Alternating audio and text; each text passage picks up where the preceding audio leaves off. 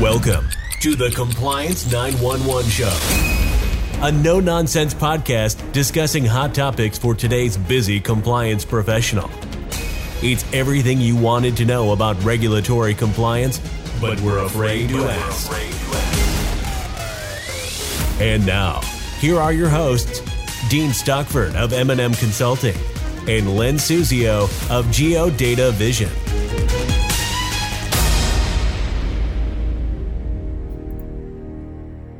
Well, Dean, here we are at the beginning of another year, the year 2022. It's exciting that we are starting our second year of the Compliance 911 Show podcast. So what do you have on tap for the first recording in 2022? Len, it's great to see you, and I'm looking forward to 2022. Hopefully we can get this damn pandemic behind us. So in any case, today I thought I'd talk about BSA and banking marijuana-related businesses, as this remains a very hot topic in the compliance circles. That sounds like an excellent topic to me, and I agree that we've heard a lot about these types of relationships and whether financial institutions can or cannot bank them. I'm certain our audience will be very anxious to hear what you have to say. Yeah, correct. This is a hot area, and I should probably say slightly confusing given differences between federal, state law, recreational use versus medical use in bills that seem to go absolutely nowhere in Washington. Not to mention the confusion around regulatory guidance documents that issued on the topic to date. Oh boy, it sounds like you've got a real complicated topic to tackle. Can you help us break down this topic for the audience today? Yeah, I'll do my best. I mean, first, let me say, it's still considered against federal law to bank marijuana-related businesses, which is a question that pops up often and that we receive through our answer person service. With that said, many institutions have accepted the risk associated with banking these relationships. From time to time, I think we all forget that financial institutions are in the risk business. So there's a certain level of risk every institution is willing to accept. So let me dive into some of the details. In February of 2014, FinCEN, which is the Financial Crimes Enforcement Network, issued a guidance document, BSA Expectations, regarding marijuana-related businesses. This guidance was issued concurrently with what we call the Cole Memo priorities, which included guidance to prosecutors to consider various priorities with regard to federal money laundering, unlicensed money transmitters, such as like somebody that's unlicensed. It would be like a Western Union, but they're not licensed in order to do business in a particular state, and BSA offenses that are predicated on marijuana-related violations of Controlled Substance Act.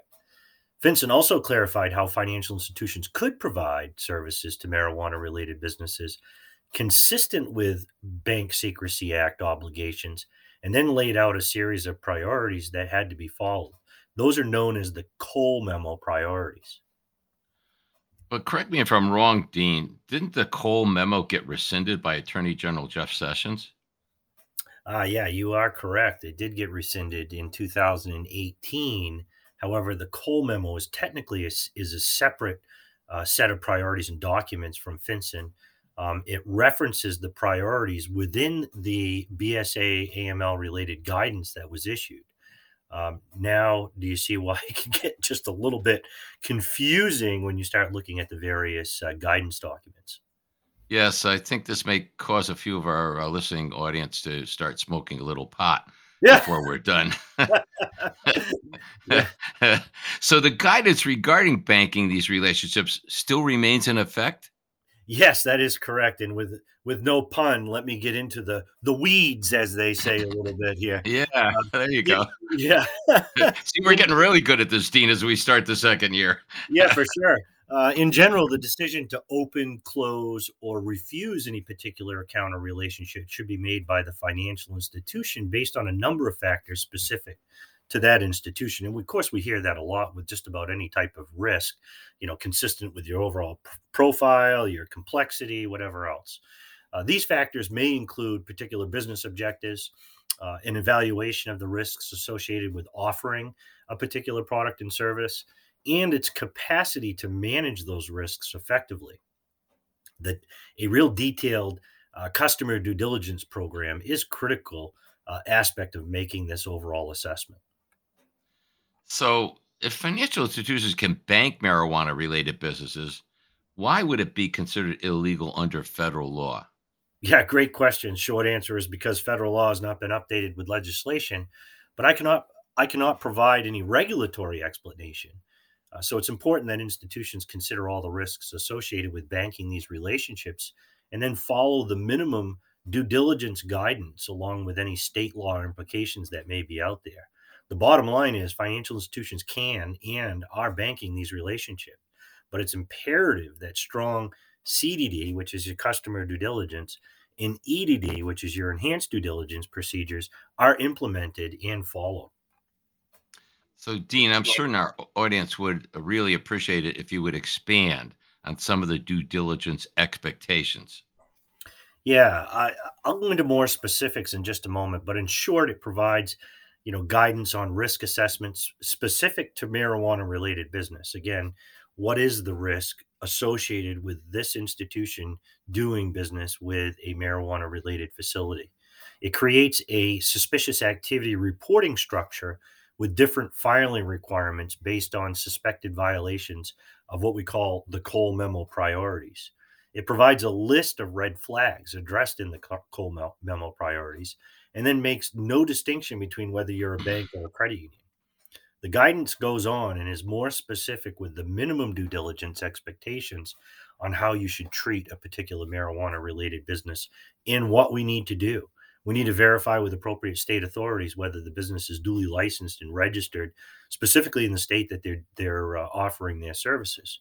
Review the licensing application and any other related documentation submitted by the business for obtaining their state license to operate as an MRB, which again is the acronym for marijuana related business. Include info from state licensing and enforcement authorities about the business and their related parties. Develop an understanding of normal and expected activity for the business, including the types of products to be sold, the type of customers to be served. Is it medical? Is it retail? Is it both? Is it hemp? Really drilling down as to the various types of businesses that are out there. Must include ongoing monitoring of publicly available sources for adverse information about the business and related priorities. It must include ongoing monitoring for suspicious activity, including for any of the red flags that are described within the guidance. And then you have to continue to refresh the information uh, obtained as part of your initial CDD on a periodic basis, commensurate with your overall risk profile and the risk that the business presents to the financial institution itself. Hmm. Well, it's great information, Dean, and but it looks to me or sounds to me like a vast majority of the expectations surround initial due diligence with some monitoring provisions. What about reporting or filing requirements? Yeah, sometimes I swear you can read my mind, Len. The FinCEN guidance also included detailed SAR guidance, and of course, SAR is the acronym for Suspicious Activity Reporting. A financial institution is required to file a SAR on activity involving an MRB, including those duly licensed under state law. So here again, clearly making a distinction, whether they're licensed or whether they're not licensed, you still have to file a suspicious activity report in accordance with guidance that FinCEN's suspicious activity reporting requirements and based on the related thresholds that they have. The guidance also includes 3 phases for describing the financial institution's relationship to the marijuana related facility. So they did revamp the suspicious activity report, and we have to be more, or I should say, more specific as to the type of marijuana related business it is. There are essentially 3 types. The marijuana limited filing means that the financial institution's due diligence indicates that the MRB does not raise any red flags as defined in that Cole memo, is compliant with the appropriate state regulations regarding MRBs, and the financial institution is providing banking services to that MRB. So, really, that's the low risk type of marijuana related businesses. The marijuana priority filing means that the financial institution's due diligence indicates that the MRB itself may raise one or more red flags as defined in those Cole memo priorities. It may not only be fully compliant with the appropriate state regulations regarding MRBs. The financial institution is providing banking services to that MRB while further investigation is being conducted. So again, there's number two as far as the phase. And then, of course, probably the most significant one would be what we call the marijuana termination.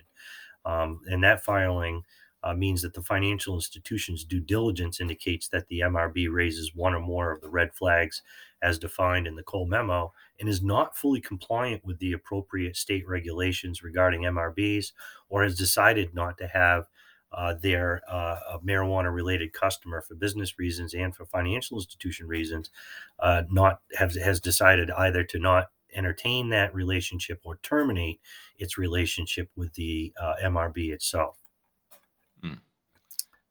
So, in discussing this, these three phases, as you've just elaborated on, Dean, you reiterated red flags several times. Can you be more specific and share what these red flags are for our listeners?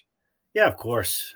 Financial institutions are encouraged to use red flags if they believe that the marijuana business they are servicing implicates any of those Cole memo priorities or violates any state laws, as I indicated before. Red flags should be communicated if one of the following is present.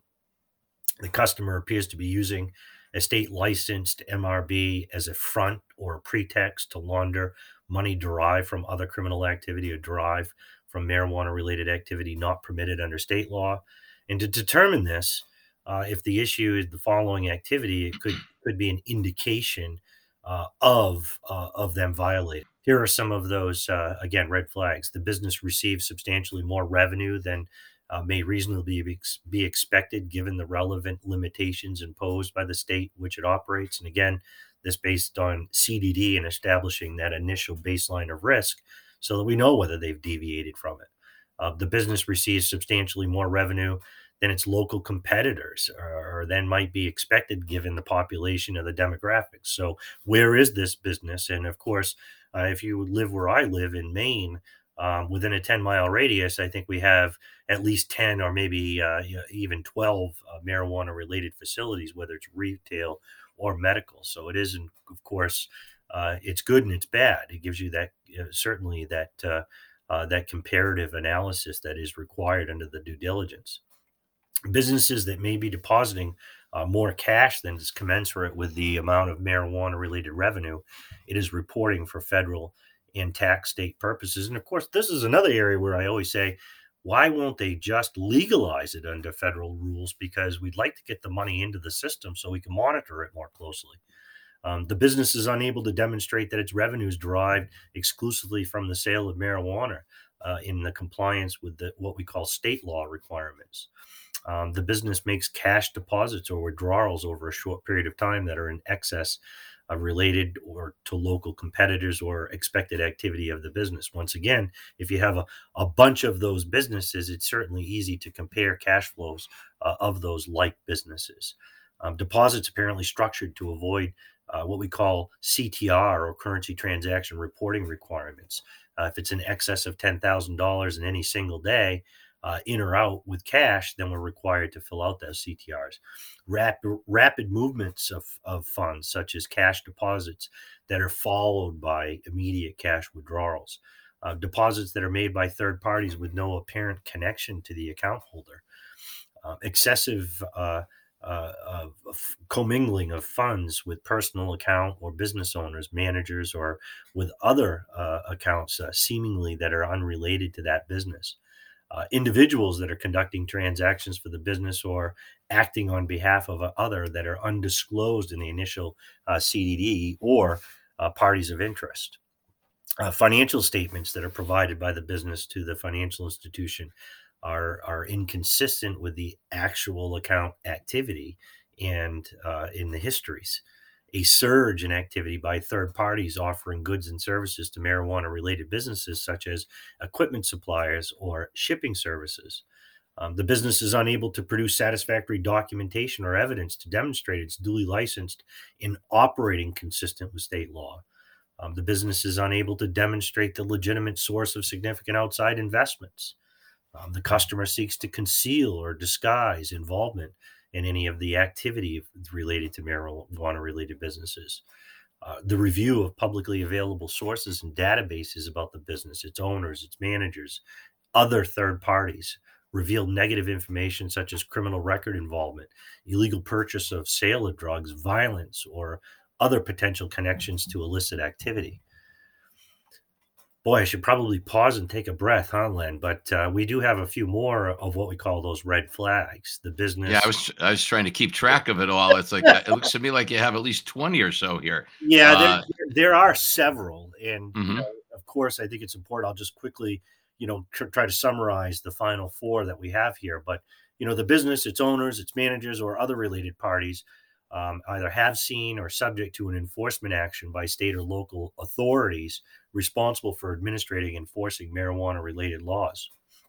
Um, a marijuana-related business that engages in international interstate activity, including receiving cash deposits from locations that are outside the state in which the business operates, making or receiving frequent or large interstate transfers, or otherwise transacting with persons or entities that are located in a different state or country.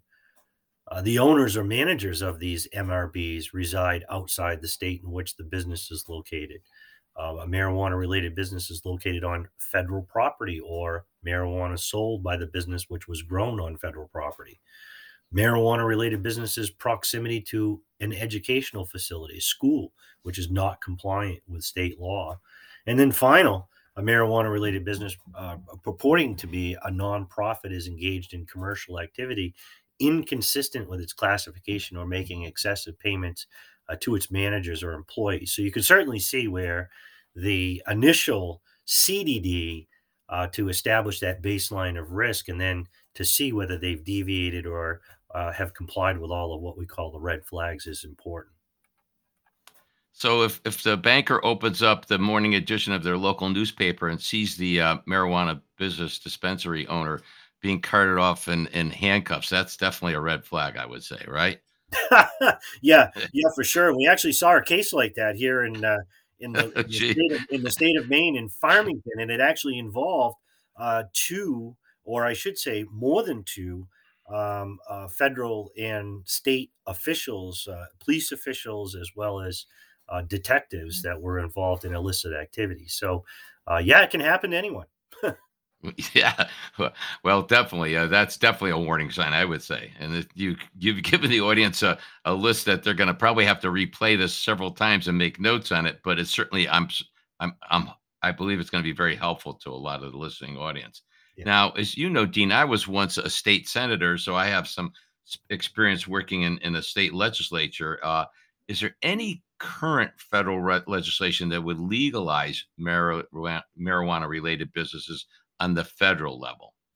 Yeah, I kind of expected you to ask this given your involvement over the years in your state legislature for sure.